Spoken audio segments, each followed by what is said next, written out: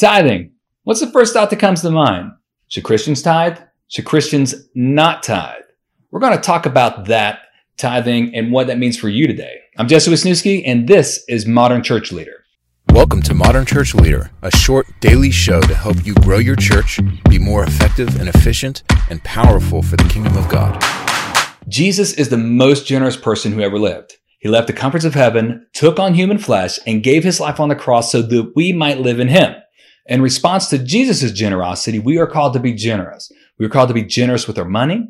We are called to steward our possessions, and we are called to volunteer our time. So no one argues over whether Christians should be generous. It's a hallmark of the Christian faith. But here's the deal. When it comes to what the Bible says about tithing or tithes and offerings, things get interesting. Over the years, there's been a ton of ink spilled over whether or not Christians should tithe. So what should we do? Should you or should you not tithe?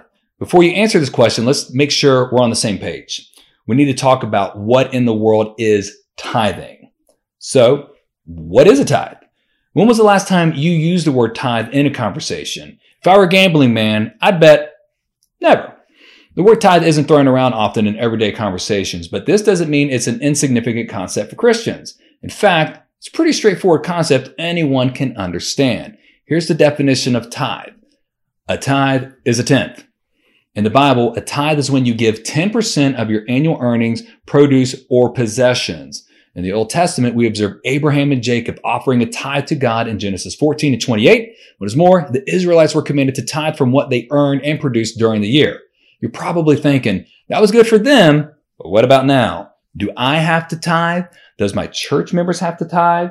These are fair questions, and there's no shame in asking them whatsoever. It's not every day an organization asks you to give 10% of your income, right? Let's take a look at what the Bible says about tithing. Are Christians required to tithe, or are they not required to tithe? So over the past 2,000 years, many different opinions have surfaced concerning biblical tithing. But basically, most Christians today align with one of these two views. One, they are commanded to tithe. Two, they are commanded to be generous. Let's take a brief look at both of these positions. Number one, Christians are commanded to tithe. Here's the argument. Tithing began in the Old Testament, and it's still commanded today. This position stands on two pillars. First is that the requirement to tithe was made before the Mosaic covenant. For the references of the scriptures, you can click on the show notes below. If this is true, then this means that the tithe was not abolished in Christ and is still enforced today. Second, this position argues that Jesus affirmed the continuation of the tithe in Matthew 20-23. Since Jesus upheld the tithe, then it is commanded today. So Christians who take this position believe you should give at least 10%, more on this later, or to other causes outside the local church. More or less, this treats the tithe as an ongoing thing, not as a limit, but as a starting point. Number two, Christians are commanded to be generous. So here's the argument. Christians are called to give generously, but they're not commanded to tithe. This position boils down to three main points. First, the tithes that were given by Abraham and Jacob are descriptions, not prescriptions. In other words, there's no evidence that Abraham and Jacob continued to tithe or that their actions were binding for others, for them, or today. Second, the tithes required by the Israelites were part of the Mosaic law. When Jesus fulfilled the requirements of the Mosaic law, the obligation to tithe was also abolished. What is more, when Jesus talked about tithes and offerings and sacrifices, he did so before he started the new covenant, which means it's not binding for today. And finally, the New Testament does not command Christians to tithe. When giving is referenced in the New Testament, followers of Christ are commanded to give generously, not to give a strict 10%. So what does this mean for you? Should you tithe? Well, that's not for me to decide. There are strengths and weaknesses to both of these positions, and the length of this video and podcast is not sufficient to cover them all.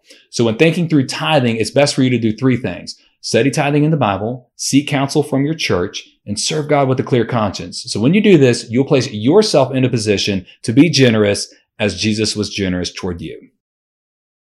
Thanks for listening.